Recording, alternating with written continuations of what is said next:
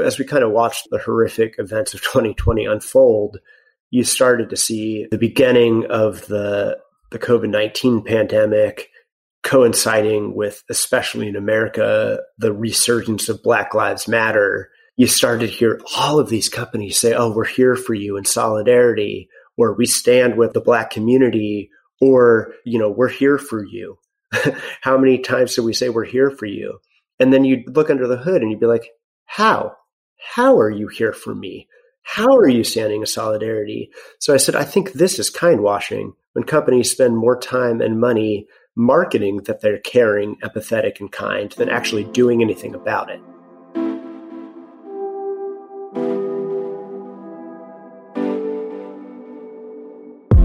Welcome to Wave Social Podcast, powered by Arcade Studios. My name's Mike. I'm here with my co-host Mitzi, and we've curated a show for digital marketers, advertisers, and modern entrepreneurs who want to stop chasing the tide and start making waves online. Each episode, we'll sit down with the tastemakers and strategic minds behind some of the most engaged communities and up-and-coming brands. We'll pull back the curtain on their strategies and experiences to uncover the methodology behind their seismic impact. Thanks for joining us. Let's dive in.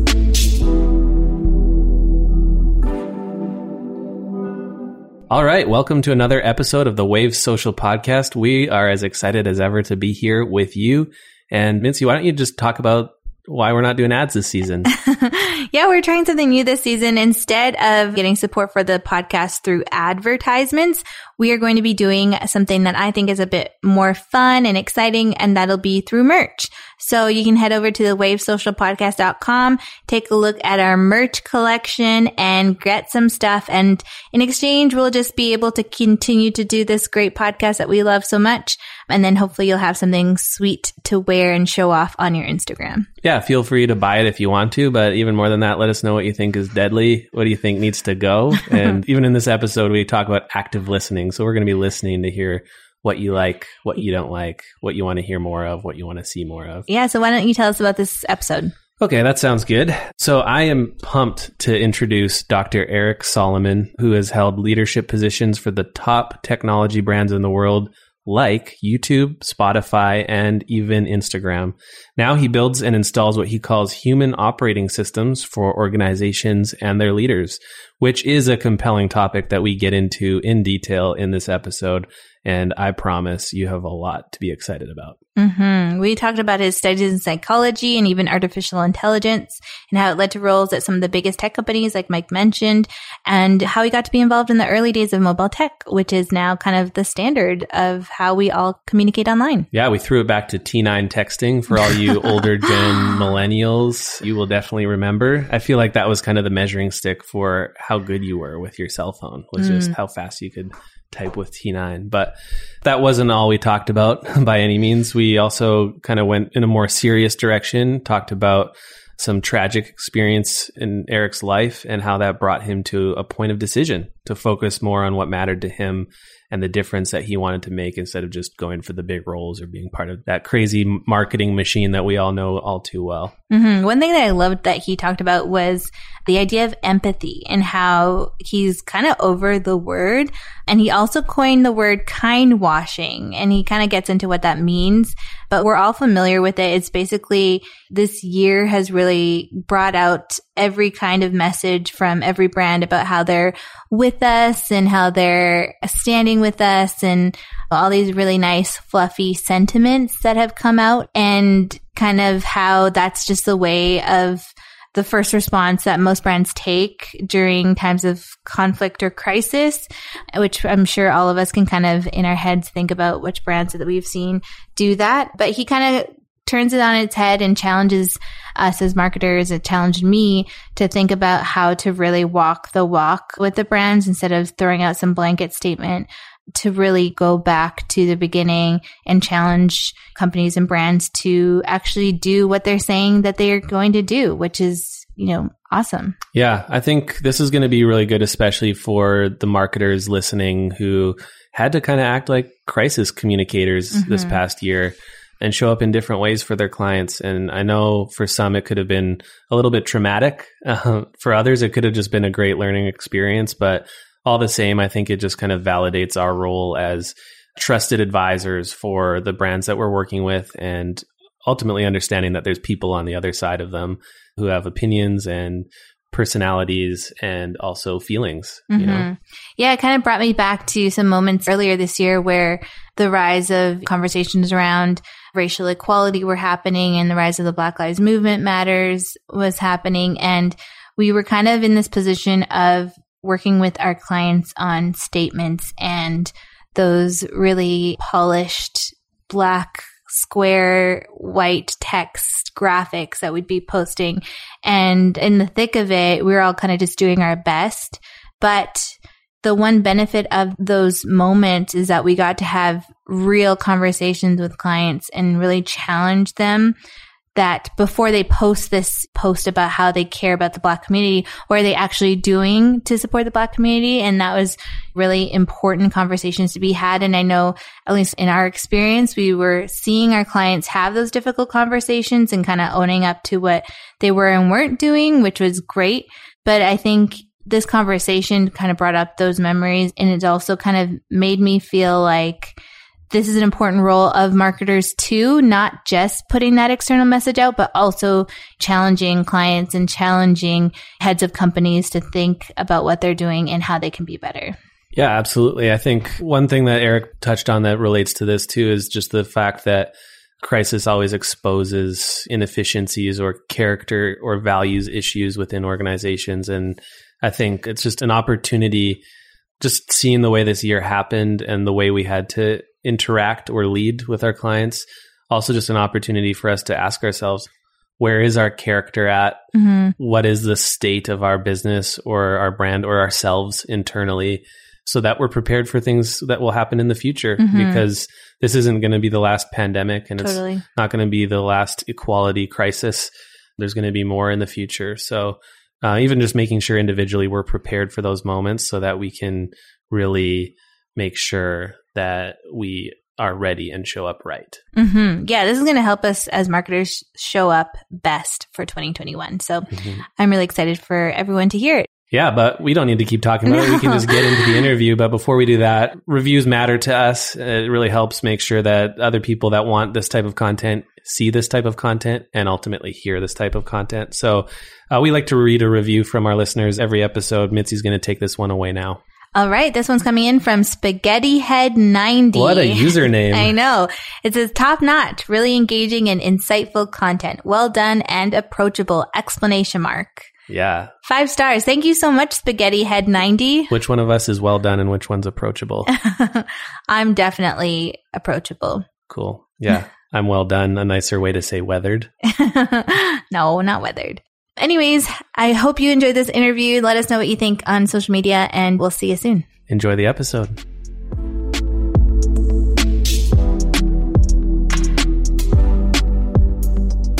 All right, Eric, thanks for joining us. We're really excited to have you. This is one that we've been anticipating specifically since you and I met not too long ago. But why don't we just dive right into it? Bring it to the beginning. Tell us how you first got into the tech space and then how that path led you to what you're doing now.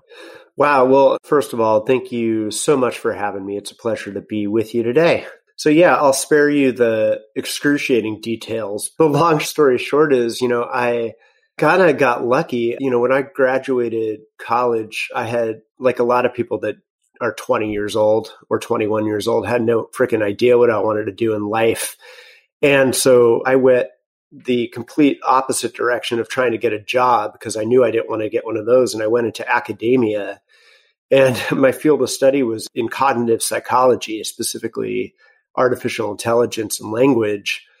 And I just happened to be down the road from Verizon Labs, which was ex-Bell Labs. So these are the original innovators of a lot of mobile technology. And they were hiring a lot of people like me at the time, even unseasoned professionals, to help out with early usability testing on mobile devices. So I, in 1999 and 2000, was working on mobile digital technology, some of the early stuff back, if you can remember, of T9 texting, where you had to push a button 3 times to get a letter to show up. And that's how I got into, really thinking about technology just by pure dumb luck. Crazy. T9 is giving me serious nostalgia. Mike has mentioned a few times on this podcast that he's really good at using T9. So you're bringing it all back for him. Well, I mean, with autocorrect, how I'm fast better. are you at T9? You know, you had to really push a lot of buttons to get a word out. That was the true measuring stick of your like tech savviness, is how good you were with T9 for sure. That's really cool. I mean, to be involved at the dawn of certain technology like that, especially mobile tech, which is such a integral part of the way we all communicate today. That's really interesting. I know you studied linguistics and psychology at various schools, including, I believe, Northwestern and UCSF. Northeastern. The one in Boston, not the one in Chicago. Right. Very important distinction. Do you feel your field of study at those schools helped you in your career as it is now? Or is it more that you've kind of stumbled into this over time and some of these different experiences that presented themselves rather intentionally or randomly? Yeah, I mean, if you were to ask my dad when he was still alive, the number of times that I tried to quit grad school because of how much I hated it and how he forced me to stay in because he was like, you idiot, they're paying you to go to graduate school on a stipend. Like, why would you do it? And he said, it'll always pay off. It'll always pay off. And I said, you're full of shit. Like, what do you know? Sure enough, I think for one, being completely fluent in data and not having data scare me had, especially in the early days, really paid off pretty well because I was one of the few people that even knew how to do a t-test or an ANOVA or statistical stuff that a lot of people that ended up in creative fields have no idea what they are, let alone how to do one. And so, you know, I learned a lot of skills that strangely have become applicable, even if you just take the AI and ML, machine learning and artificial intelligence conversation. I know the basics of that stuff because of what I studied, you know, long before it hit commerce. And so I just feel like I had a head start, even if, you know, I was a complete business idiot, at least I understood some of the basics coming in. And, you know, now, of course, I just use the PhD on the end of my name to look more professional than I am. Nice. So you mentioned that you were one of the few people that knew how to do certain things that were really crucial to some of these tech developments. And I know that you worked at some really big and reputable tech companies like YouTube and Spotify and even Instagram.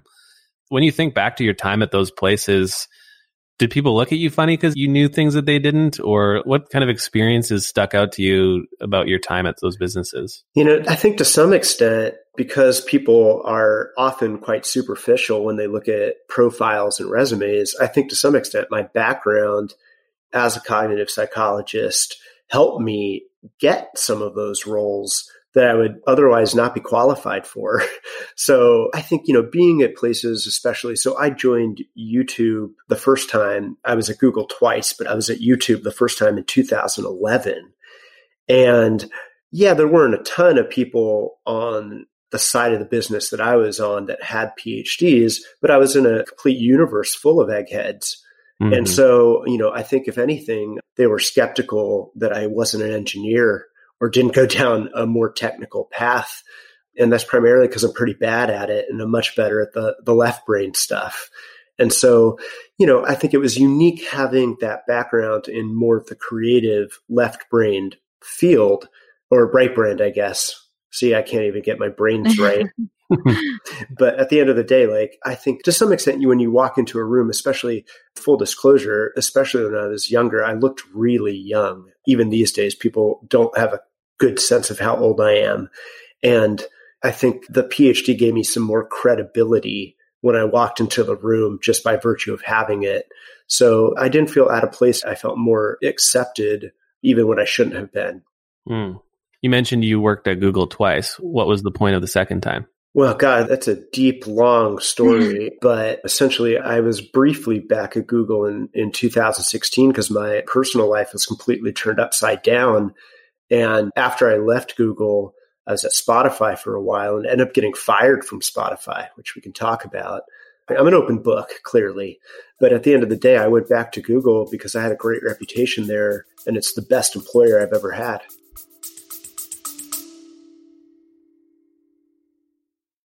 When it comes to influencer marketing, there's a podcast that covers it all that you will want to add to your playlist. The Influence Factor by the Influencer Marketing Factory. They talk about influencer marketing, social media, the creator economy, social commerce, and much, much more. They cover all aspects, including the creator economy, social commerce, the latest trends, the metaverse, TikTok trends, and that's just the beginning. The Influence Factor by the Influencer Marketing Factory. Add the podcast to your playlist right now.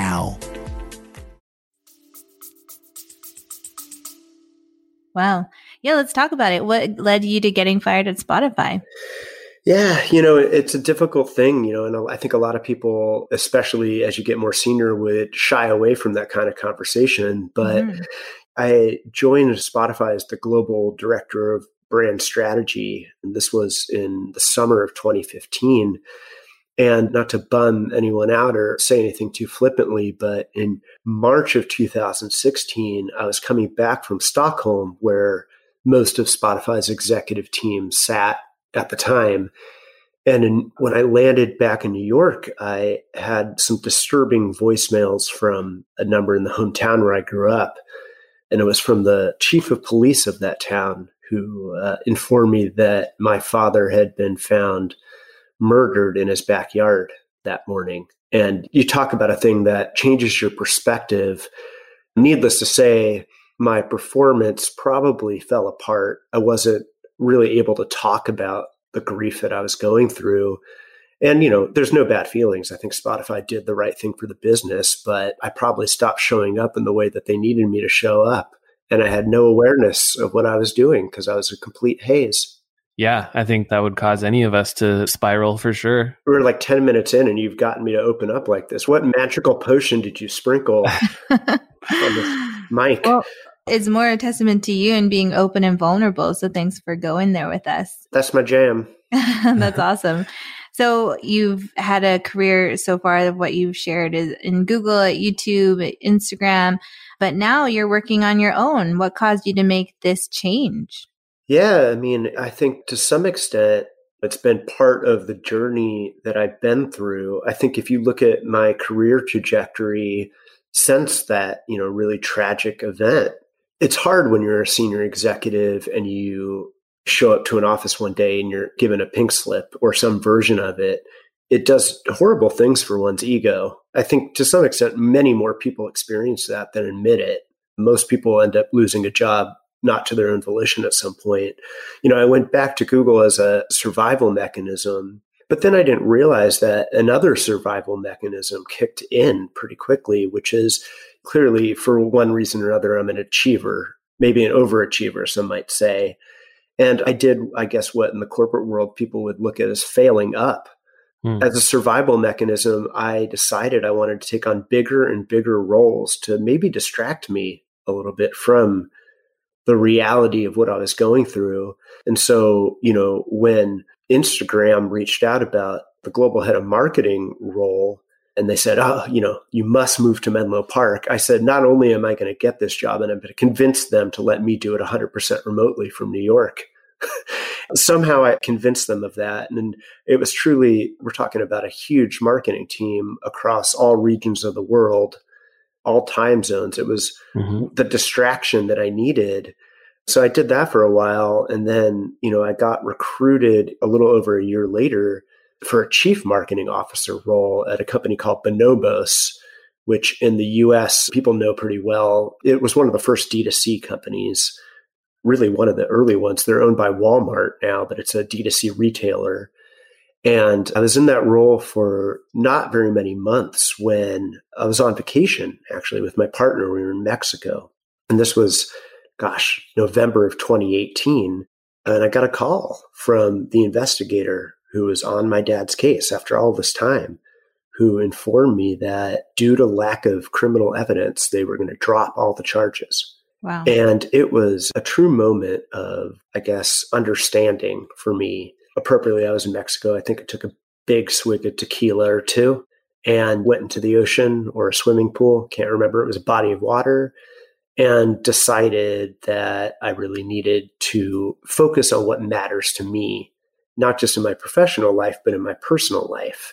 and think about how I want to spend my time each and every day.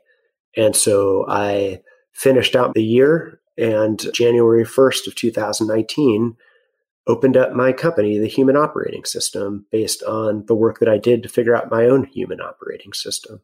So tell us what the Human Operating System is for listeners who might not be aware of what you do. If you could give us like a little elevator pitch for them. What do you mean? Not everyone's aware of my tiny consulting business? It sounds like something we should be aware of. No, I mean, it's pretty simple. I mean, I've been around and thinking about and in technology for most of my adult life. And in software and technology and operating system, it's just something very simple that enables more complex tasks to happen. Well, it's not very simple, but it's, a baseline that enables more complex tasks to happen.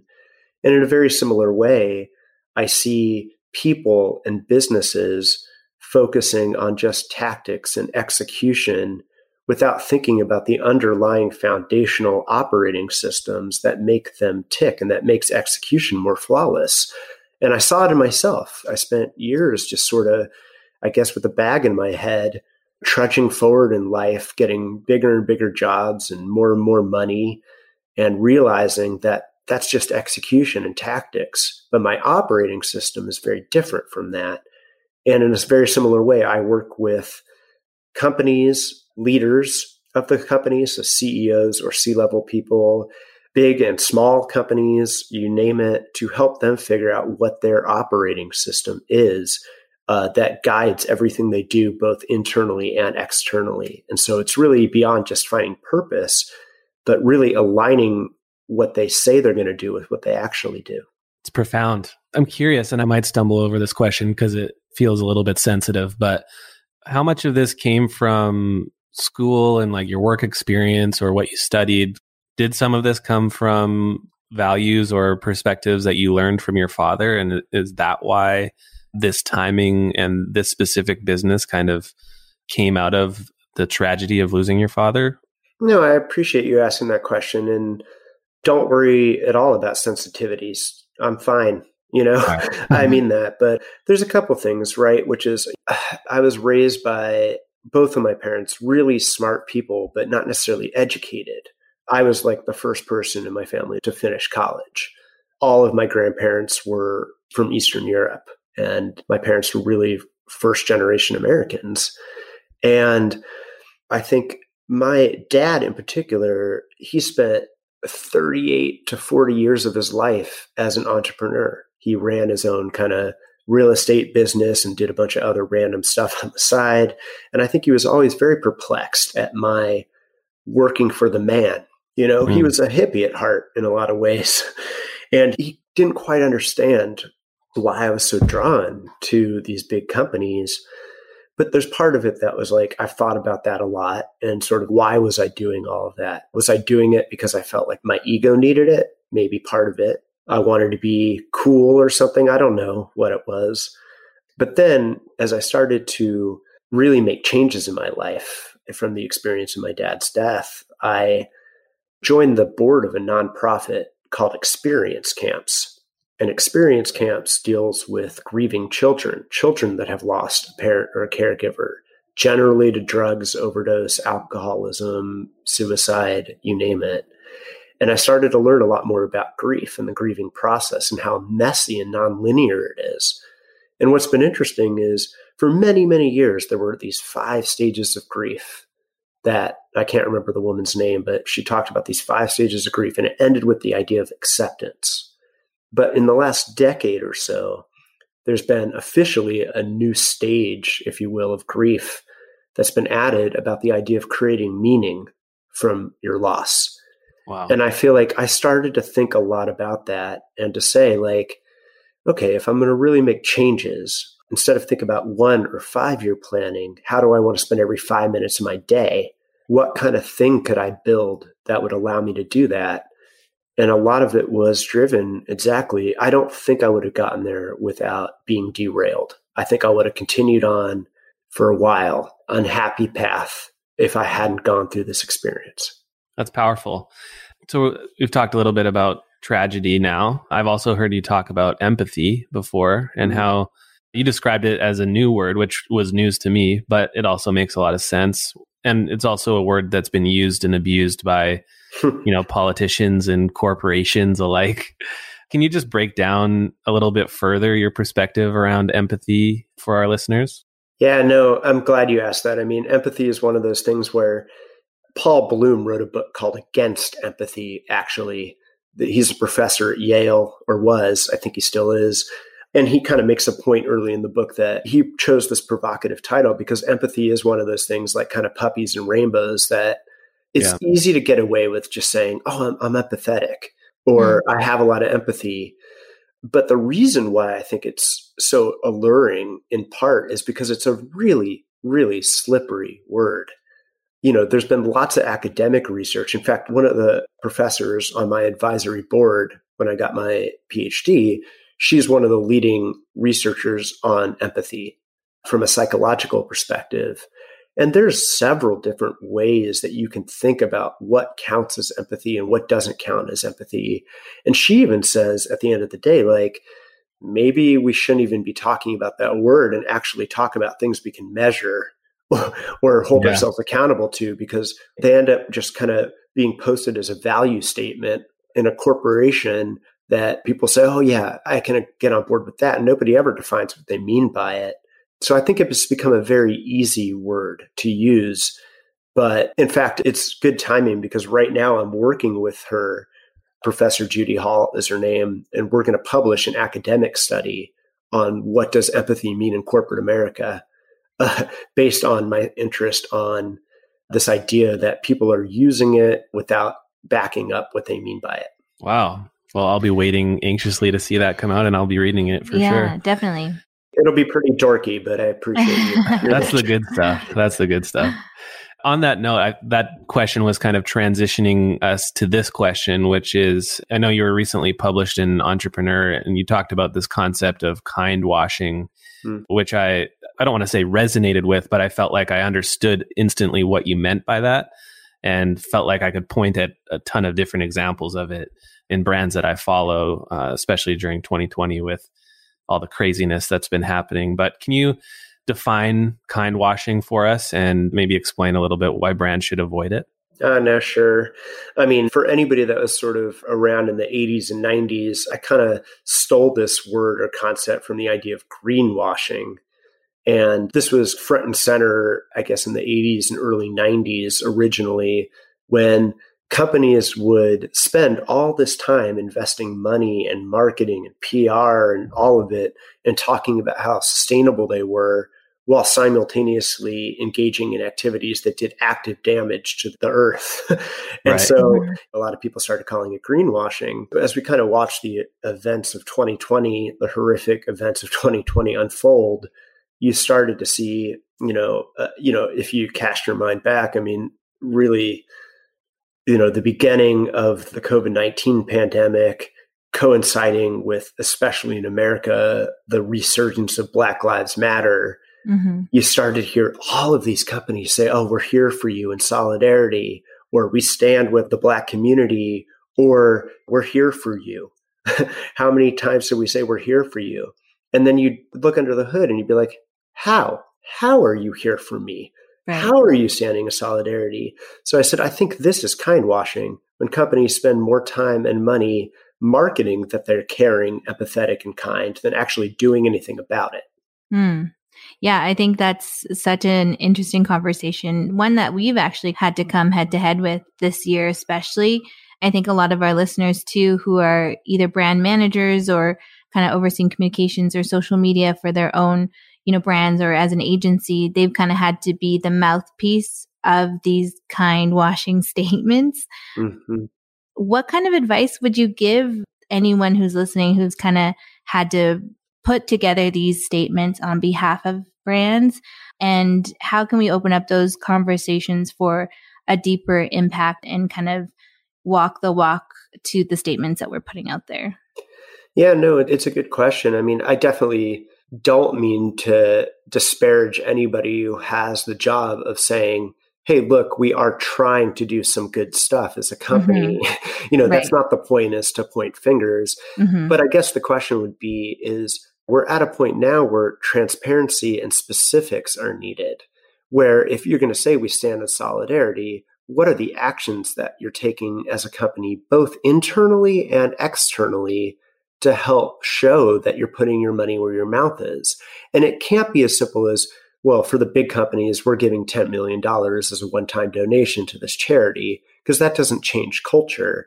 The question is, what are you doing on a day-to-day basis to build that into your business model so that it's not just about profit at the end of the day, but truly about giving back? That's going to be the future of business. And so, the advice is, it's totally fine, but don't offer audiences placations or just words about what the company is doing. Get specific about what actions the company is taking. Yeah, that's so good. I think there's a common understanding that crisis will always magnify problems. And obviously, we've seen many examples of that again through 2020. And I think you referenced two of the most major themes, which was the global pandemic and, of course, conversations around racial equality. Both significantly exposed people and brands for their true character and values this year. What did you observe the most from brands during this time, other than just saying, we're here for you? Even some positive examples, like who did it right in 2020? Yeah, no, I think that's a hard question, because even putting that on a binary of who did it right and who did it wrong is difficult. It's a spectrum, right? There are some organizations that did a better job than others, and then there are some that didn't show up at all. So I think we need to look a little bit more deeply about that. I'd say what I saw, though, for the most part, was initially overarching panic. Where it was like, right, I think we all saw this on anybody that's working across multiple clients and multiple categories and verticals, is you start to see people being like, well, what am I supposed to do to react? What am I supposed to do to put something out there? What is my timeline? When do I say what and how much do I say? And it was a lot of people not having a plan for the unplanned, which is another reason why I do think that the work that I do with the Human Operating System is not to plug it, but it's why I think it's so critical. Is I think ones that did a better job of responding are ones who had a deep understanding of who they are as organizations, what they stand for and believe, how they treat employees, how they treat customers, and how they treat each other. So if you look at ones that did a good job, they're the ones that already had the right value system in place. And the ones that did a shitty job are the ones that never established or revisited their value system and their operating system. Yeah, I absolutely agree. And I think the idea of this human operating system is absolutely compelling. For me, like whenever I hear about something like this, I can tend to get overwhelmed with how to actually execute it practically. I love the idea of it. I catch the vision of it. I understand the potential value of it. But for those listening that maybe have a small, medium, or even a big company, where this could be of value, where do we start? How does it happen practically to actually identify our values and then install this human operating system as you described it? My God, you're asking me to be practical about it? No. You're asking the $1 million question, right? I guess the first step is, to some extent, I come from a world of not just marketing, but for the most part, brand marketing.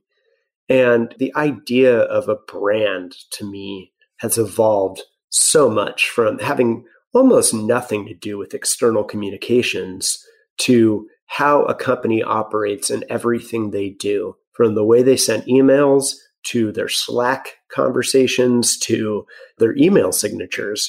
Everything is part of that brand. And to some extent, in order to really unlock the potential of an operating system, you have to go, and I hate to say this, but it really does start with the people that found or run the company. There has to be buy-in that the way that things are operating could be optimized if you think about taking a step back, revisiting the entire operating system, which include things like your purpose, your vision, your mission, your values, how you position yourself internally, externally, into any audience, and then ultimately messaging, which then leads to external communications. But the idea is that you don't start with the external stuff. You don't start with the idea of how you're going to say something to the world. You take a look inward. And so it sounds like a fluffy answer, but it's about convincing people that doing that inward look is going to benefit them in the long run, both from a well-being perspective and financially.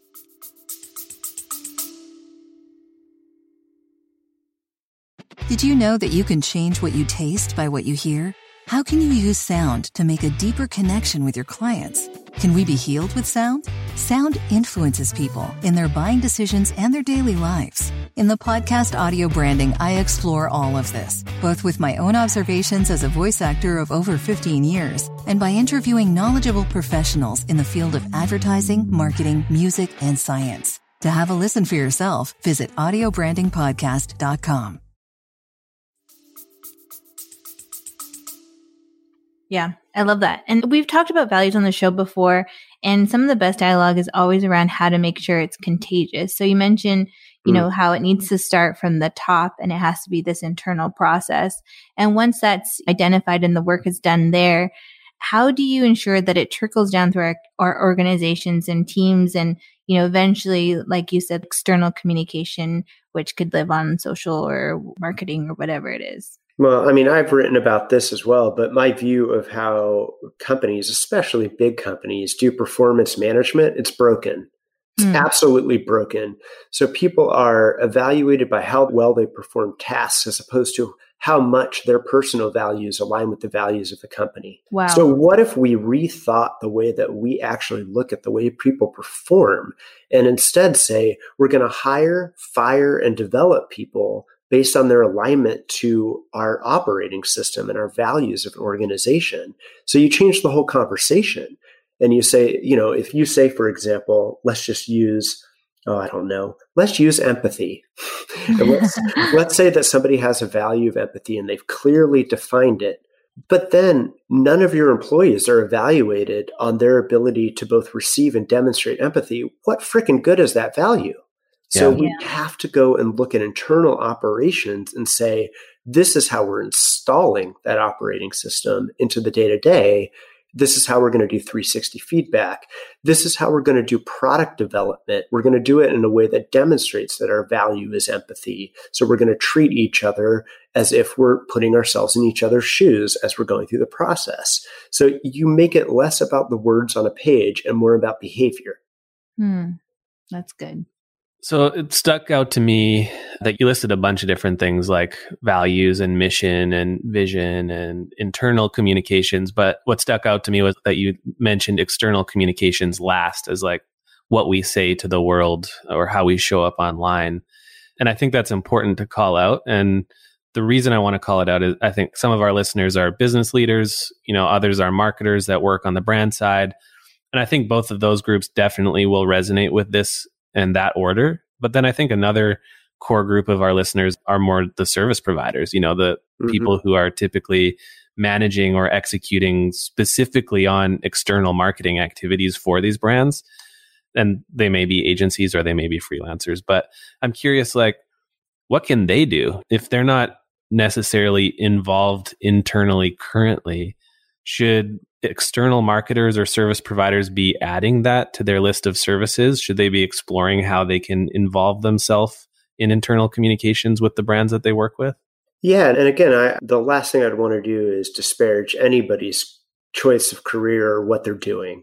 And, we've all been there. I mean, I worked agency side and I've been an executor 100%. Right. So just to be clear, I come from a place of practicing what I preach and understanding that I'm very lucky to be able to do the work that I'm doing. And it's not just a given by any means.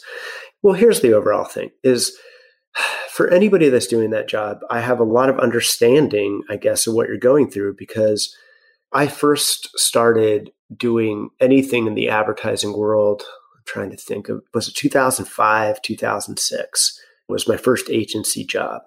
There was a lot less noise. There was just so much less noise. And by that, I don't mean just advertising noise. I mean noise. There's a billion things that people can tune into podcast-wise, and we all skip everything. And, nobody's looking at any messages. I'm just sorry to say it, but the traditional idea of pumping out ads, nobody gives a shit. And they never have, but they certainly don't now. So what can you do is think about how you can get people to give a shit. In everything you're doing, think about what are you going to be able to do to cut through as best as possible the tremendous amount of zettabytes of data that are available every minute of the day, because otherwise you're just a hamster in a wheel. So I know that's not a great uplifting message, but we have to push our clients to be uncomfortable and say, get off of your stupid marketing plan. Stop just doing the cut and paste, check by box, do paint by numbers marketing plan, and start to think about how you add real value for people. Start to think about how you communicate in a way that's going to cut through. Say something. Don't just sell something. Yeah. That's so profound, honestly. I think like Mitzi and I have been chatting about that perspective a lot this year. And I think many people listening probably have as well, just because of the circumstances that we've been in. I think it causes us to question everything. But for us, I think just as you're speaking, it reminds me of all the conversations that we've had. And we've really come back to less about what are we just trying to accomplish or execute with the business that we've built. And I think you and I actually chatted about this when we caught up on a call recently, but how can we actually produce work or produce art even that moves culture? And I think for me, it sounds funny to say, but when I say things like that, I almost feel like I sound cheesy and I get insecure about it. I think it's important to have those conversations of what is that big core motivator that you have outside of, I just want to be a marketer or I want to start a business, and really taking opportunities like this when the world is just going to shit to say like, man, I might not have that much time left at this rate. So like, I got to get back to the real purpose of this all. I mean, you're hitting upon even a bigger topic, which is, I guess I'm done personally with the idea that the role of business is simply to make as much money as possible and to grow.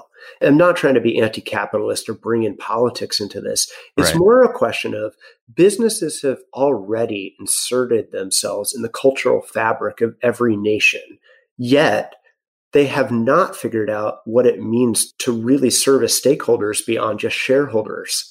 And at the end of the day, even we had 181 signatories of the Business Roundtable in 2019 sign a thing saying we're no longer just going to look at shareholder value. We're going to look at customer value and employee value. Then you have a research study come out in September of this year showing that those companies have done zero amount better than any other company in actually acting upon what they said they were going to do. Wow. So what is the role of business? The role of business needs not to just be about making money and growing at all costs, but giving back to people, making this world a better place. And if that sounds cheesy, shoot me. But at the end of the day, I just don't understand why we just accept that the role of business is for them to suck our souls and to take our money and to just shout at us. Yeah, I think you're totally hitting the nail on the head. And I think one question I have from that is, once you've kind of done the work of identifying your human OS across your organization, how do you measure the impact if you're actually making a difference? Like you mentioned that study where they're seeing that they didn't make a difference in their customers' lives or their employees' lives. But how do you know when it is working? Yeah, I mean, I think that organizations need to do a better, more robust job of doing both employee experience and satisfaction surveys, or some metric of understanding what is the experience of employees, not just how do they rate things on a scale, but what is the true experience, especially of diverse communities. And then the same thing has to be true of customers, which is like no more just sort of we did a focus group or we routinely do a check-in, but really do some active listening. Go out there, understand what the needs are. So how do you know it's working? I mean, you're asking the biggest question. There's still a bunch of people. It's like you're asking the question of how do I know that marketing works, right? I mean, we can't measure any of this stuff that well, even after all this time of trying. I think the best way to measure it is, do you have happier employees? Do you have customers that don't leave you for other brands? Do you retain people? Do you stay true to who you are without selling out? Why is that not the metric of success? What do you mean by active listening? I heard you say it and I felt like it was important. And obviously you said active on purpose because it's not just listening. Can you just explain that for me? Yeah, no, I mean, active listening has been around in the psychology literature for 60 or more years, but really the idea is to go, I guess it goes back to the word empathy when you really think about it. I define empathy, if I have to put a definition to it, it's trying as best as humanly possible to put yourself in somebody else's shoes or see something through somebody else's eyes, knowing that you can never do it 100%. All you can do is try. And then you have to think, well, what are the precursors to doing that? If I really want to put myself in somebody's shoes or see something through their lens, I have to understand them. In order to understand them, what's required? I think what's required is curiosity. The biggest issue is that people ask questions without being curious what the answers are all of the fucking time. Sorry for my language. But, at the end of the day, we have to be curious about each other and really, really curious in any conversation, whether it's with a customer, with an employee, with a peer, business to customer. What are we doing to be curious? That curiosity leads to understanding. Once you have understanding, you can demonstrate empathy by showing to the best of your ability that you've heard them. That's active listening. Man, that's a powerful takeaway. I think for me, that's something that I want to bring right away back to our clients because we spend so much time on social media and we have what we call social listening tools, but really that's measuring keywords and sentiment. Or customer service. Yeah, totally. That's social observation. That's not social listening. It's a totally wrong word. Listening is way different than that. Yeah. And I think that's super important. And I think that needs to inform how we work with our clients. And we need to find ways to get our clients to do more active listening with their customers because we're missing something really important. Yeah. And one thing too, we've talked about external marketers, like agencies or freelancers who maybe don't have the luxury of challenging the owners or founders of these companies that they're working for to kind of do the work of discovering their human OS. But what they can do is do some of this harnessing the curiosity side and kind of engaging in those conversations. Would you say that that's a fair kind of action point that some of these external marketers or freelancers could do on their clients' behalf? That's great. I mean, are you free to help me with the commercialization of my business? Because I hadn't thought about that. But that's you know where to find me. I mean, yeah, I think you're exactly right. Is even just putting together some tools of what does it take to be curious? What does it mean to really show that curiosity? I think you've hit on something really interesting. Yeah, I mean, and not to mention and I can say this, I worked at 2 different agencies in San Francisco. I was at Goodby Silverstein & Partners and Venables Bell & Partners, both pretty well-known agencies. And I think agencies are spectacularly bad at listening. What do we always do as an agency? We get the brief and say the client has no fucking idea what they're talking about. Let's rewrite the brief. It happens. So how well have we really listened? Right. So agencies themselves need to do better listening of reading between the lines. Clients, they're asking for what they're asking for to the best of their organizational ability, and they're constrained by their organizational constraints. So listen to what they're asking for. Don't just assume they're idiots. Because they're not. Yeah, that's good. Yeah, I stand convicted for sure. Well, man, thank you, Eric, for this. We're sadly coming to the end of our interview. One question we like to ask everybody, but feel free to answer with the filter of some of the things that we've just been talking about is what brands, it could be individuals too, but what brands do you think are making waves online right now? Wow. I guess in full disclosure, I deleted my Instagram and Facebook accounts. So you're asking a difficult question because I only know now the brands that email me. So I was hoping you would say you only know the brands that you see on TikTok. But. Yeah. TikTok, I can't even go down that rabbit hole. I tried that and I was like, I don't like where this is leading. But no, I mean, I don't want to tread over smaller brands that are doing good stuff. But I mean, I've been impressed with Ben & Jerry's for the work that they did around really trying to provide some education around policing in America, even though they're owned by the conglomerate, really stepped out, I think, as an independent player to do some good stuff. I think there are a lot of small D2C brands who have done the best job. And again, there's so many to name, but who've done the best job of being really open and transparent with how they've struggled during COVID, struggled during this year, asking for support, being really, really clear that there's going to be shipping delays. And that's what we're really talking about. It's less about brands that are doing some cool thing. It's more about what are the brands that are in everyday action showing that they care. And so I've seen it from the smaller brands, a lot more from the bigger brands who have felt a little lost to me on what they really should be doing. So I guess my answer is, a big pump up to a lot of the D2C space, especially D2C retailers who have been just hit. They've reaped some of the benefits, but they've also, seen an influx of competition to the likes that they've never seen.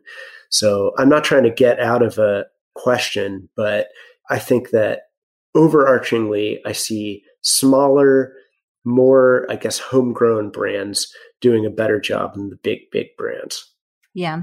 I really appreciate your answer because usually we get the answer to that question, and this is partially because of the way we framed it, but it is about who's doing the coolest thing right now to get attention. But I love that your answer kind of flips the switch a little bit and says who's doing the best job at serving their customers and actually sitting in their shoes, like you mentioned, and displaying empathy. So I really love that because that's an important part of, having a brand that lasts the longest and actually makes a difference in people's lives. Yeah, I think that is the brand, right? I mean, people talk about Patagonia all the time, and they talk about Patagonia for a reason because they do very little in terms of shouting at people and a lot more of trying to pull their values through. And I know they're a well-trod example, but they are for a reason. Before I let you go, I'm going to throw a curveball at you, but we're in advertising, and advertising is a big thing that we do for our clients. And with this human OS kind of picture in mind, and also keeping in mind empathy in our conversation around that and doing the work of walking the walk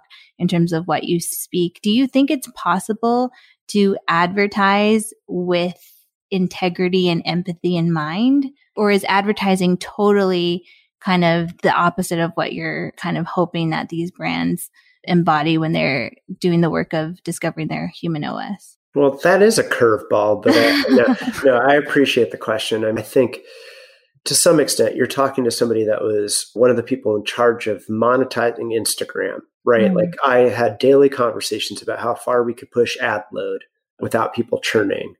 I think that to some extent, advertising turns good platforms bad. That said, in terms of discoverability, in terms of being able to find new products and new services that enhance my life, I think that's the question, right? Is most advertising, as it always has been, is complete and utter garbage. It's always been that way, and it continues to be that way. However, there's always some tip of the iceberg, let's call it 5 to 10 to 15%. Well, maybe that's generous, 5% to 7% of advertising that thinks about what true value they're going to add to my life to make me see something in a different way or make me understand a real need that I didn't know I have or service me in a way that makes them feel entertaining, useful, or utility all in the same breath, I guess. So that's what I would push advertisers to do, which is stop asking what kind of cool thing can I make, but really what can I do to add value to somebody's life? That's a great answer. Thanks for doing that. Yeah, great question too. Yeah. Opportunity here for final comments, and then otherwise let our listeners know where they can connect with you if they want to learn more. Yeah, no, absolutely. So I don't think I have any final comments or anything like that. I think you got me covering a lot, especially early on. So thanks for that. Thanks for a great interview and for having me.